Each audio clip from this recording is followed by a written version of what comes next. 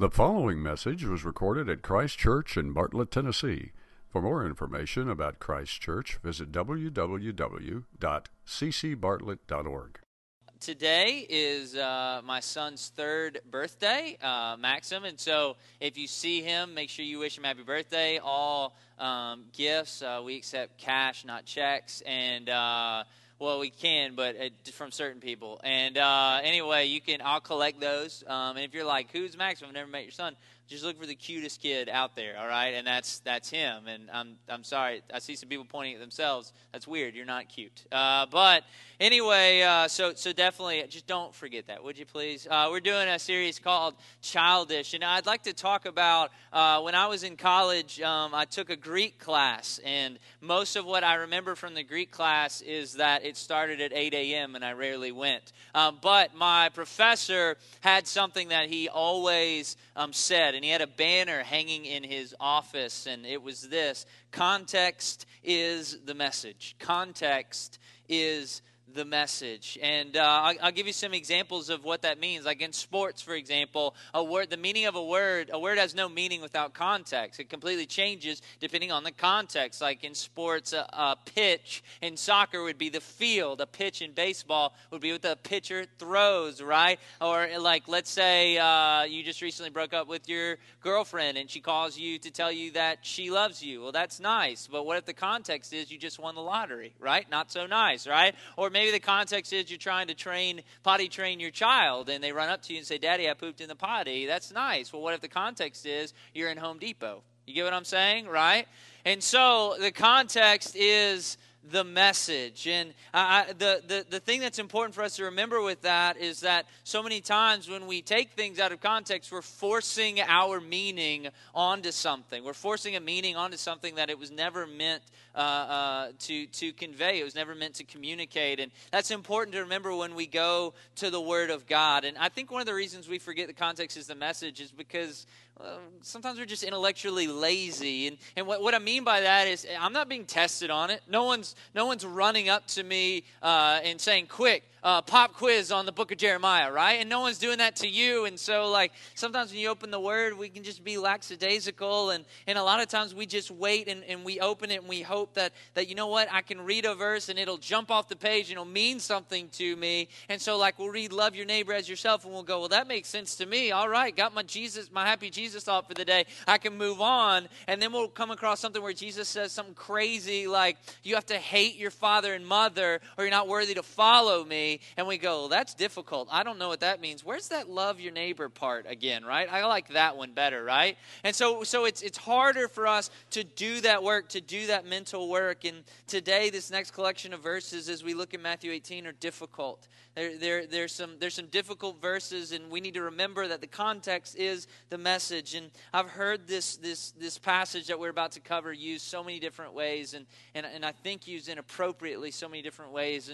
And the reason why, again, is that the context is the message. So let's worship God today together, if you would, by using our minds, and let's do the hard work. But I think that our reward will be rich. I think the Lord could forever change our community of believers, could forever change some people in this room if we do this hard work today. So let's do it. Turn to Matthew 18. Turn to Matthew 18, chapter 10. If you don't have a Bible, there should be some under your seats, right? The little white Bibles, you can follow along there. And if you want to take that with you, that's our gift to you, all right? You touched it. I'm not sure if you wash your hands, so take it with you, all right? That is our gift to you. Matthew chapter 18. If you remember, this is the third week in our series of Childish. The first week we talked about having a childish humility, verse 1 through 4, right? Leaning into the Lord like a child would lean into their father, right? Completely dependent upon God. And then we looked at verse 5 through 9 last week, talking about childish temptations. Don't cause your brother or sister to stumble. Don't lead them into sin. Don't be a stumbling block, but instead be a stepping stone to Jesus. We talked about how egregious that is to cause one another to sin. And so this week we're moving on to childish confrontation. Look at Matthew chapter 18. We're going to read this passage together, and then we're going to go back together and break it down. Look at beginning verse 10. "See that you do not despise one of these little ones. For I tell you that in heaven their angels always see the face of my Father who's in heaven. What do you think? If a man has 100 sheep and one of them has gone astray, does he not leave the 99 on the mountains and go in search of the one that went astray? And if he finds it, truly I say to you, he rejoices over it more than over the 99 that never went astray. So it is not the will of my Father who is in heaven that one of these little ones should perish. If your brother sins against you, go and tell him his fault between you and him alone. If he listens to you, you've gained your brother. But if he does not listen, take one or two others along with you, that every charge may be established by the evidence of 2 or 3 witnesses. If he refuses to listen to them, tell it to the church. And if he refuses to listen even to the church, let him be to you as a Gentile and a tax collector.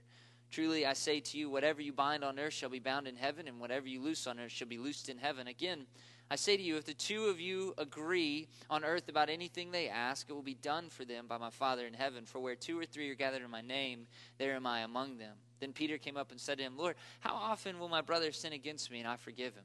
As many as 7 times? Jesus said to him, I do not say to you 7 times, but 77 times. Let's break this down together. Look at verse 10. See that you do not despise one of these little ones. Again, little ones is our brothers and sisters. These are people who are followers of Jesus. We are his little ones. And this word despise, it's so harsh, right? In the Greek, it literally means scorn or disregard or devalue or looking down upon somebody with hostility. This is such a harsh word, and it makes me think about being a little one and growing up with my brother and sister. And I'll be honest, as a kid, the first time I met my sister, who actually happens to be here today, the first time I met my sister when she was a baby, I hit her, all right? There might have been a time in our life when we were growing up where I tried to convince her that she was going blind. There might also have been a time in our life where I cut the tip of her finger off, all right? And listen, I might have thrown my brother against the wall more times than a racquetball hits the wall, right?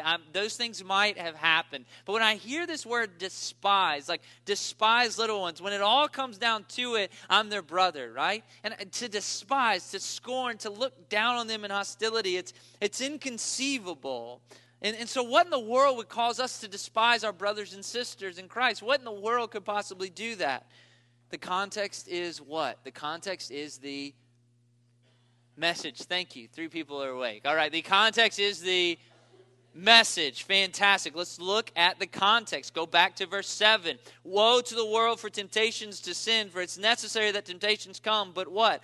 Woe to the one by whom the temptations come. So the Lord says, woe to the one by whom the temptations come. So if a brother or sister causes you to sin, if they sin against you, the Lord says, woe to them. All right, so it's egregious, it's a big deal. And so it seems reasonable for me to take it a step further and to despise them for that, to look on them with scorn, to devalue them, to look down on them with hostility because they've sinned against me. That makes sense, doesn't it, right? Like that seems like the logical next step, but the Lord says don't.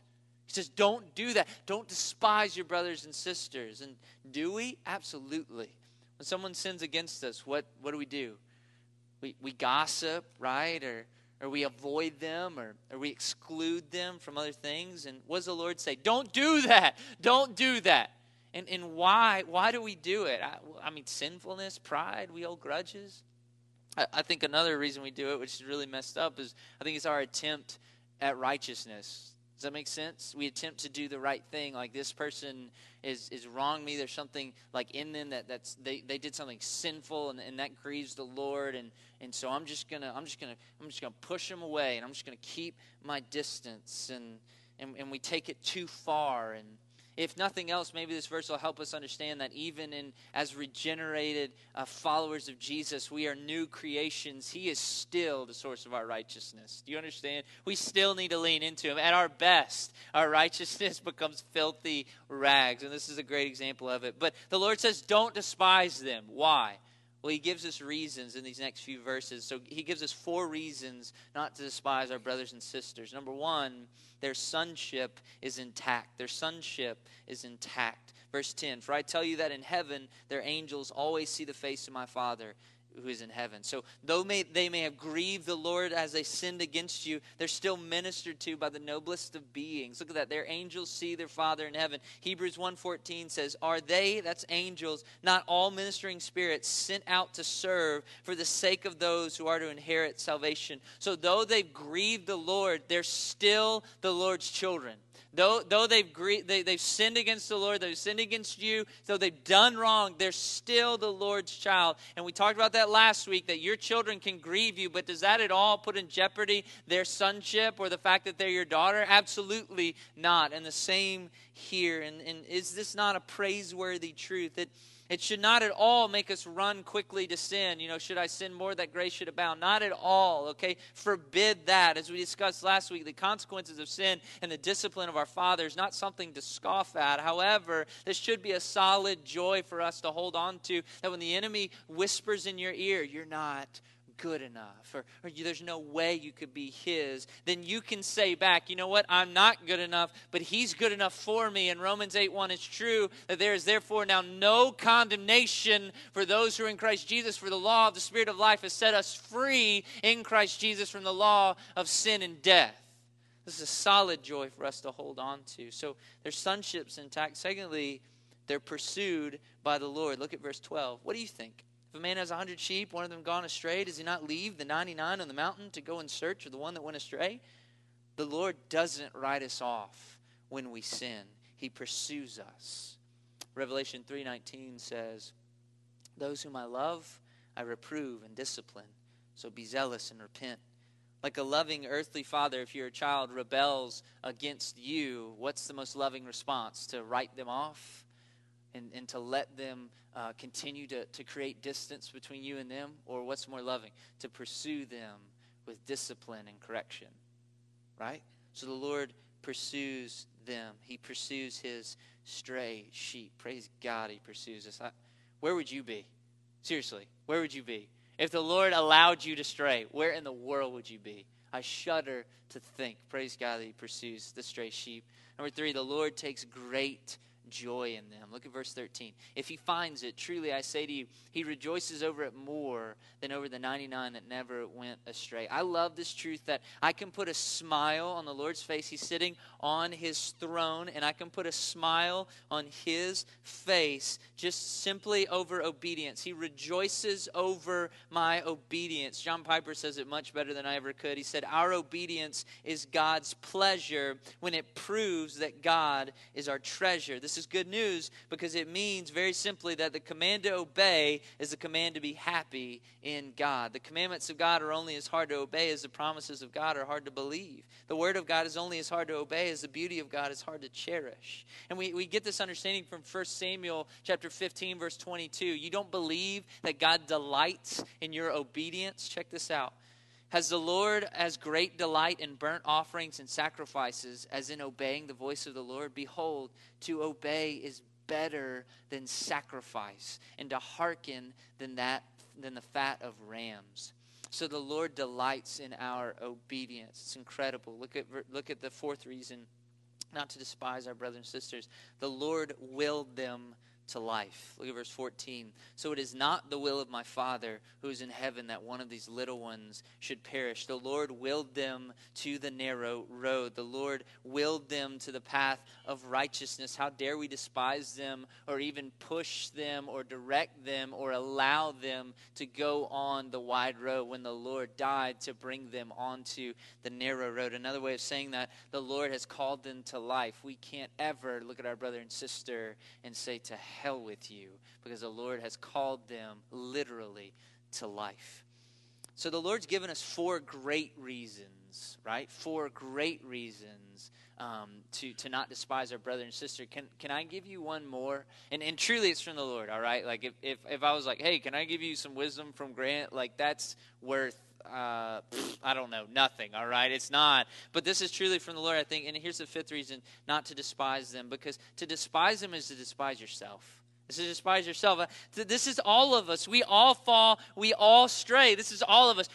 None of us can say, hey, I'm the good sheep. All right? You know what I mean? I shear myself. Like, I hang out right next to the shepherd. I've never, ever. This is all us. And our pride quickly tricks us, and it quickly allows us to lose perspective. If you don't pray, then there's something wrong with you. You're a sinner. Do you remember when you didn't pray? You remember when you didn't know how to pray? How quickly you forget. Or I can't believe he talks to his family that way. His anger is out of control. Well, what about you? Do you lead your family well? When was the last time you even talked to your family, right? And so we quickly lose perspective and forget. We've all strayed. This is all us. How quickly we lose perspective. Like Mr. Magoo in A House Full of Mirrors. It's ridiculous, right? We quickly lose perspective. And remember, Matthew 6:15, Jesus says, if you don't forgive others, neither will your Father forgive you. And so I want you to hear me today. If this is you, when I say stray sheep, you immediately are like, okay, I got to be honest, that's me right now, all right? Like, I am out there. I've wandered, all right? Like, I am away from the shepherd. I can't even hear his voice anymore. If this is you, remember, God still delights in you. God pursues you. You say, how do I know God pursues me? You're here today. He brought you here today. You're hearing my words right now. God's pursuing you right now. And for you to be obedient, to turn and be obedient, would delight him. Isn't that incredible? There's a lot of things I'd like to do today. I think we're going to the Delta Fair, so I'm going to sweat 80 pounds of liquid out of my body, right? Like, I'm going to go eat lunch. I probably need to mow my lawn, but I think the Lord might call me not to do that today. There's so many things I want to do today. You can bring pleasure to the God of the universe today with your obedience. You say, there's no way. I've gone too far. I've run too far. I've ignored him for too long. He hasn't ignored you. As long as you've been running, he's been running. He's right here with you. He's pursuing you. And your obedience can put a smile on the face of the King of Kings. It's incredible. If we want to be like Jesus, then we need to see our brothers and sisters like Jesus does. And we have to respond to them like Jesus does. What does Jesus do when they go astray? What does he do? Look at verse 12. He goes after them. He doesn't sit there and go, I never liked that one anyway. I got 99, right? Like, this is pretty good. 99 of 100 is pretty good, right? Like, no. He goes after him, so we have to as well. So in love for his bride as a whole and his love for each one of his sheep, Jesus has graciously given us guidelines for dealing with conflict with our brothers and sisters. So don't forget his motivation. His motivation is his love for his bride as a whole and for his sheep. I remember a lot of times growing up, I thought my parents were just trying to get us to get along and for us not to kill each other so that their lives would be easier and so that like it wouldn't age them as badly, right? And it seems to have worked. Mom, you look great. Dad, you're here. So anyway, I used to think like it was kind of a selfish motivation. The Lord's motivation is not that. His motivation is for his glory, right? Which is also for what? Your joy. It's for your joy. So remember the Lord's motivation in this. He's not trying to say, would you just get along? I just need you to get along. It's for our joy that he commands us to reconcile. So don't get confused in that. Jesus wants to protect our unity, not only for his glory, but ultimately for our joy as well. So there are 4 steps he gives us in dealing with conflict here. Number 1, private confrontation. Private confrontation. Verse 15. If your brother sins against you, go and tell him his fault between you and him alone. If he listens to you, you've gained your brother. This is so countercultural, by the way. I love technology. I absolutely do. If there's anything that's any type of a gadget whatsoever, right? Like if you're like, hey, you could buy this toilet paper for $1, or you can pay $20 for this toilet paper. It has GPS in it. I'm gonna buy it. All right. Like I love technology, and one of the things I love to use a lot is Twitter. If you don't know what Twitter is, I don't know what's wrong with you. But anyway, look up Twitter. Twitter is a social networking thing where you can kind of send out what they call them tweets, and you just send out like a message, and so like the world reads all your stupid thoughts, and you can read other people, and so Twitter's amazing. Because you can communicate with people that before you never could communicate with. Literally, there's celebrities on Twitter, and you can tweet at them. You can send a message to them, and they'll respond. I've talked to my favorite Tennessee Titan. I've literally talked to him back and forth on Twitter. I've sent messages to some of my favorite athletes of all time, to other celebrities and things, people I never had a chance of talking to before. It's incredible. It's pretty ridiculous. And the other night, we were trying to order Pizza Hut. As we were trying to order Pizza Hut, we tried several times on the computer, and it kept messing up. Their app on the phone kept messing up. So finally, the app said, hey, we're stupid. Call us and just order from on the phone. And I was like, oh, I hate doing that. I don't want to talk to people. So anyway, I'm a pastor. I don't do well with people. What? So I called the number, and I told her what was going on. I was like, look, I've tried this 4 different times, and would you please I just want pizza. How hard is this? Just give me pizza. So she said, well, what do you want? And so I read her the deal off of the app. I said, this is the deal I want. I want the pizza and all this other stuff. And she said, oh, well, that's an online deal. You can't get that over the phone. And I said, well, your app told me to call you and get this deal over the phone. And she was like, well, I don't know what to tell you. So I'm arguing with a lady and a computer at the same time. And I was like, you need to go talk to your supervisor. And she was like, okay, I'm going to do that. And so after like 4 or 5 minutes on hold, we ordered Domino's. And so I got on Twitter and I said, like, at Pizza Hut, they have an account. And I was like, you're very bad at this thing you do, right? I was like, this is not a good experience. And now I'm a vegetarian. You did that to me. And so anyway, like, so I sent them a message and complained, right? And so they sent a message back and were like, we're really sorry, fill out this form or whatever. I just want free pizza, let's just be honest. So anyway, why didn't I just call? Like, why didn't I just call and talk to the supervisor? I don't want to do that, right? Like, I don't want to talk to a person, right? Like, we are not a culture of confrontation. If I can hide behind technology, hey, I'm right. You're not going to see me anymore, right? Like, I was right behind like on Twitter, I was just like, you're the worst, right? But if I had been on the phone with the supervisor, I'd have been like, I'm rather upset, sir. Right? Like, it would have been completely different. We're not a culture of confrontation. We're very, very passive. And we do this, right? We gossip when someone sinned against us. We go to somebody else and say, you know what? I don't need to confront them. I just need to talk about it. I just need to get it out. I just need to process my feelings. And really, it's just another way of gossip or even slander, right? Anyone done this prayer request? Would you pray for Jim? He's a jerk. Like, he is just a jerk. We just need to pray, Lord, remove his jerkiness, right? And so, like, we do that or we hold a grudge. And here's the reality. The Lord pursues you, so you pursue your brother and your sister. Remember your goal. What's your goal? Look at verse 15. You've gained your brother. Our goal is restoration. So if that's true, then method matters. Method matters. It's not just, well, I tried. Method matters, okay? Number 1, make it in private, between you and him alone. You're more likely to gain a brother or sister if they feel like they're respected and protected from embarrassment, all right? So privately address them. And also do it in love. What does that mean? Well, 1 Corinthians 13 tells us love is patient. So you have to be patient. It tells us love is kind. Your words have to be kind. Love isn't rude, right? The word tells us that we're to be quick to listen, slow to speak, slow to become angry. So you have to hear them out. And you have to be patient while you hear them out. And you say, Grant, literally you said many, many crazy, impossible things. This has got to be number 1 on the list. This is very difficult. I don't for a second pretend that this is not incredibly difficult. So don't head into confrontation lightly. There's some of us who will run head first into confrontation and just be like, hey, we got something going on, right?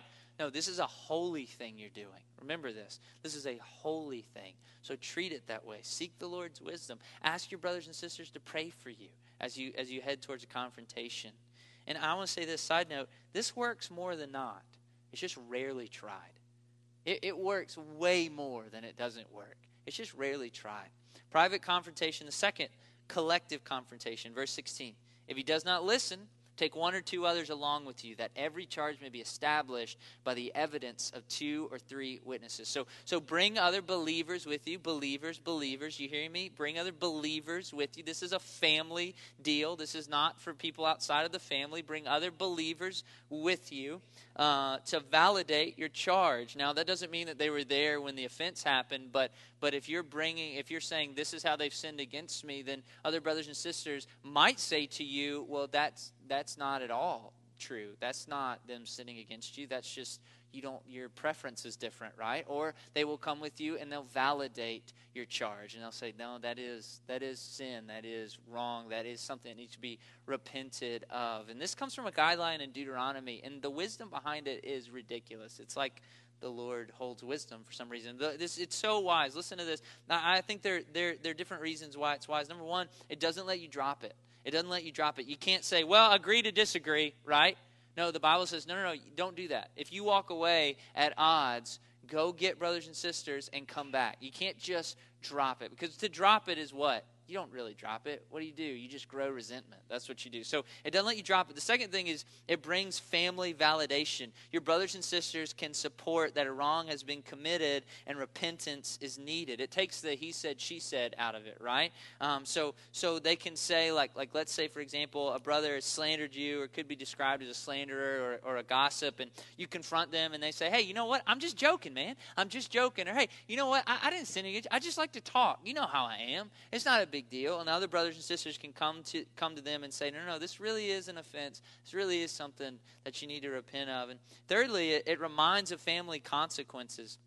It reminds the offending party that, you know what, your decision, your behavior that hurt this person, it has a far-reaching consequences, further than you probably imagined, right? It shows that, look, we're all connected in this body together. The Bible calls us the body of Christ. We're all connected in this body together, and so this has family consequences. Don't try to sweep this under the rug. This can hurt us too. It kills that vacuum mentality that my faith is in a vacuum. No. We're connected. And fourthly, it reminds of family support, not just the offended party, but to the offender. It shows, you know what, look, I take this seriously because I take your joy seriously. I want you to repent of this. I want you to move past this because I want you to experience the fullness of joy in Christ. And I love you, man. I want us together. I don't want anything to hinder our relationship. It's an incredibly wise thing. So private confrontation, collective confrontation, then corporate confrontation. Verse 17. If he refuses to listen, then tell it to the church. The church would be the leadership in the church. I don't think it means like stand up here and be like, yeah, John, he's a jerk and he won't listen to me. What are we going to do about it, right? Let's get a posse. Who's in for a posse, right? And so I think it means the leadership of the church, because it says if he refuses to listen, are we all going to talk to him, right? So I think it does mean the leadership of the church. And we've had confrontations at Christ Church come to this level, where it's come to the elders of the church and said this person is unrepentant and we need to do something about it. And praise God, sometimes a confrontation of the elders has resulted in restoration. And also, praise God, sometimes it's resulted in separation, which is the fourth step. Jesus gives us separation. Verse 17, if he refuses to listen even to the church, let him be to you as a Gentile and a tax collector. Gentile and tax collector is just synonymous with an unbeliever, someone outside of the family of God, and they're excluded from the fellowship of the church. This has absolutely happened here before. Someone was unwilling to repent, yield to the Lord's wisdom in the scripture, and we had to treat them like a tax collector. We had to take their membership away, and they became like guests. They became like outsiders. They're no longer family. And this is serious, and you might say, how can you do such a thing? How in the world can you take confrontation to this extreme? How can you do such a thing? I'm assuming if you asked how, that you mean truly like how, on what authority can you do this? And secondly, you probably mean, why would you even do this? Well, guess what? I'll answer both. Number one, how, on what authority? Look at verse 17 through 19. Jesus answered him, Matthew 16, verse 17 through 19.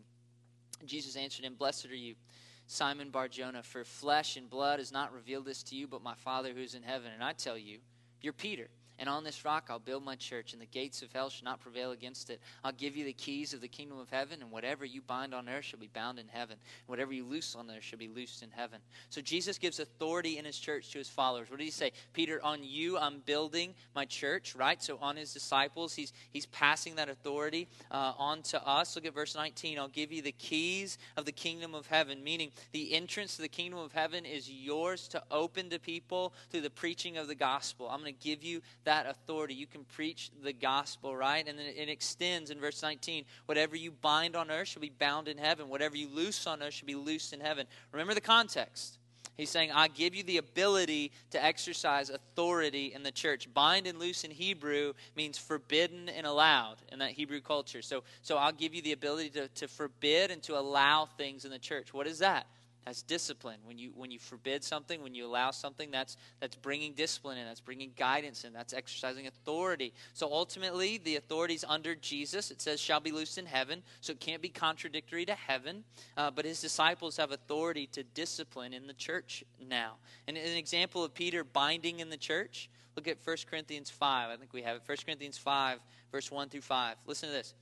Peter says, it's actually reported, or Paul says, it's actually reported there's sexual immorality among you, and of a kind that is not tolerated even among pagans. For a man has his father's wife.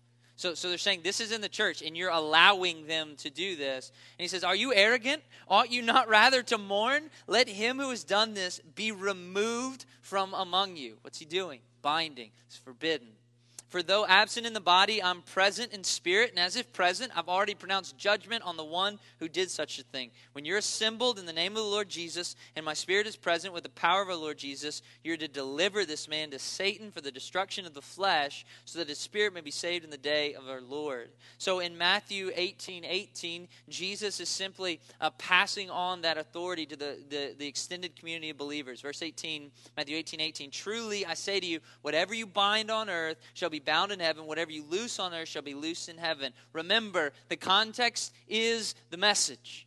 I've heard this passage and this specific scripture used out of context so many times. And this verse directly in context is directly surrounded, talking about what? Exercising discipline and authority in the body of believers. And I've heard it used for everything. I've heard it used for people claiming healing. And they say, whatever you bind on earth, I bind this illness. I've heard it used for blessings, right? Whatever you loose on earth, right? I want this blessing. Give me this blessing. Well, I'm praying for it, so I loose this thing. I allow this thing, right? That's out of context. This ignores the immediate context. It also ignores the context of the rest of Scripture. This can't possibly be true. 1 John 5:14 says, and this is the confidence we have toward him, that if we ask anything according to his will, he hears us. He doesn't give us a blank check to bless ourselves with, right? It's not responsible. Romans 8:26 says, likewise the Spirit helps us in our weakness, for we do not know what to pray for as we ought. What does he say? Look, if I gave you a blank check, you wouldn't even use it right. You don't even know how to pray all the time. But what does he say? The Spirit himself intercedes for us with groanings that are too deep for words. God says, I know what's best for you, so I'm going to do what's best for you. Not to even mention even Jesus' prayer in Gethsemane, let this cup pass from me, right? But what does he say? But not my will, but yours be done. So again, the context is the message. Verse 18 is about that. It's about extending God's authority to the community of believers to exercise discipline. So our authority, again, comes from God. He continues to illustrate that. Verse 19, again, I say to you, if two of you agree on earth about anything they ask, it'll be done for them by my Father in heaven. For where 2 or 3 are gathered in my name, there am I among them. So verse 19, don't remove it from context, all right? Don't say, hey, if 2 or more agree on earth, then he'll do whatever I ask, right? My wife and I definitely agree that $1 billion would be awesome, right? Like there's 2 of us. We agree. I'm on earth, right? Loose it, God. Let's do this thing, right? Right? But that's out of context. God's saying, I'm going to honor your unified decision in discipline and authority in the church. I'm giving you this authority, and I'm going to honor it. I'm going to honor your unified decision. And look at verse 20. He says, where 2 or 3 gather in my name, there am I among them. Does this mean, I've heard this taken out of context, does this mean that if you're by yourself, God isn't there? Right? Well, 2 or 3, I'm so alone, right? No, what's it saying? He's saying, look, I'm going to bless the work of reconciliation with my presence. Will it be easy? No, but I'm going to be there with you. If that's why you're together, if you're working through this difficult thing, I'm not going to leave you. I'm going to be right there with you. It's an incredible promise. So that's the first how, where does authority come from? And the second, you're probably wondering, more than the first, why would we do this? Why in the world would we do this? Number one, a benefit to the church. It protects her unity and her fidelity to the Lord. 1 Corinthians 5:6, when Paul makes that, says, you need to get that guy out. You need to give him over to Satan for the destruction of his flesh, right? You need to get him out of here. He says, he follows it up with this in verse 6. Your boasting is not good. Do you not know that a little leaven leavens the whole lump? To not deal with sin seriously is to suffer serious consequences. If we allow it in the body of Christ, it's going to grow and grow and grow and cause more and more and more consequences. On Sunday mornings, I like to watch CBS Sunday Morning. I really, really love that show. Anybody else? Anybody else with me? Excellent, excellent. One person. Okay, anyway, all right, yeah, CBS this morning, fantastic. I love watching that. I don't know what it is. Every time I watch it, Angelo comes in and goes, how old are you? But I don't know. I love it. I love CBS this morning. And they did a story. It was a couple years ago. They reran it recently. And it was about invasive species. And there was a guy in the 1890s who was a huge fan of Shakespeare. And so every species of bird that was in, he was an American, every species of bird that was in anything Shakespeare ever wrote, he wanted it to be in America as well, right? Crazy, right? But one of the things he did, he did that. He brought every bird over here. And one of them was a starling in 1890. Do you know how many starlings are in America now? 200 million. Are in the U.S. now. They grew and they grew and they grew and they grew. And now they're becoming a problem, right? There's 200 million of them. The same thing with our sin. If we allow it in the body of Christ, it will multiply and multiply, and it'll change the culture of our church and multiply till one day we'll look around and go, how did this happen? So it protects her unity and fidelity. It also protects her mission. John 13:35. By this, all people will know that you're my disciples if you have love for one another. Our unity and love for one another literally shows the world that what Jesus says about love is true. That who Jesus is true. We're literal examples. We're literally the light through our love for one another, right? We're literally the city on a hill for our love for one another. So it protects her mission when we protect our unity. With these benefits for the church, why do we avoid confrontation like this? Multiple reasons. Membership numbers, right? We want a lot of people in here. It's disheartening when I stand up here and there's empty seats, right? I want all the people in here I can. But you know what? We're not a club. Clubs are dead. You can join a club, and however you act in that club, right? Who cares as long as you're a member? Pay your dues, right? Everything else, I don't care how you act. The club's not going to feel anything based on how you're acting as a member, right? The club's not going to feel that. It's dead. But we're not a club. We're a church, and churches are alive. And churches feel pain. And churches get sick. And churches die. There are serious consequences for our church when we let sin run amok. We worry about community reputation. How awesome would that feel? Like, right? How great would that response be in the city of Bartlett if someone leaves and said, man, that church kicked me out, right? Christ Church Bartlett kicks people out, right? We worry about that. But forget that. Galatians 1:10 says, for am I now seeking the approval of man or of God? Or am I trying to please man? If I were still trying to please man, I would not be a servant of Christ. So there's great benefits to the church, but there's benefits also to the rebellious one. What's the goal of removing the person from the fellowship of the church? Go back to 1 Corinthians 5:5. You are to deliver this man to Satan for the destruction of his flesh. That sounds harsh. That doesn't sound loving. Check this out. So that his spirit may be saved in the day of the Lord. You remove him from the fellowship and the benefits of the fellowship of the body of Christ so that maybe he'll wake up and realize where he is. He needs this. You need this for his restoration. It's the same reason why do parents turn their backs on their children who are addicts? For their love, right? For their own good. If the goal of restoration is this is a worthy goal, right? This is an incredible goal that they would be restored. Why don't we do it? Well, we're afraid. We're embarrassed. We get angry. Maybe we're prideful. Maybe we judge them, and I don't want to have anything to do with them. But if our example is love, and we want to exemplify Jesus, then we need to exemplify his love. And love does not rejoice at wrongdoings, according to 1 Corinthians 13. So love rejoices with truth. And to avoid confrontation isn't loving. That's rejoicing with their wrongdoing. That's saying, no, I'm good. I'd rather you just go ahead. You keep messing up. I'm good over here, right? This is nice, right? That's rejoicing with wrongdoing. But confrontation is loving because it rejoices with truth. It's confronting them with truth. I'd like to conclude with this. I love Peter so much in the Bible. I love Peter.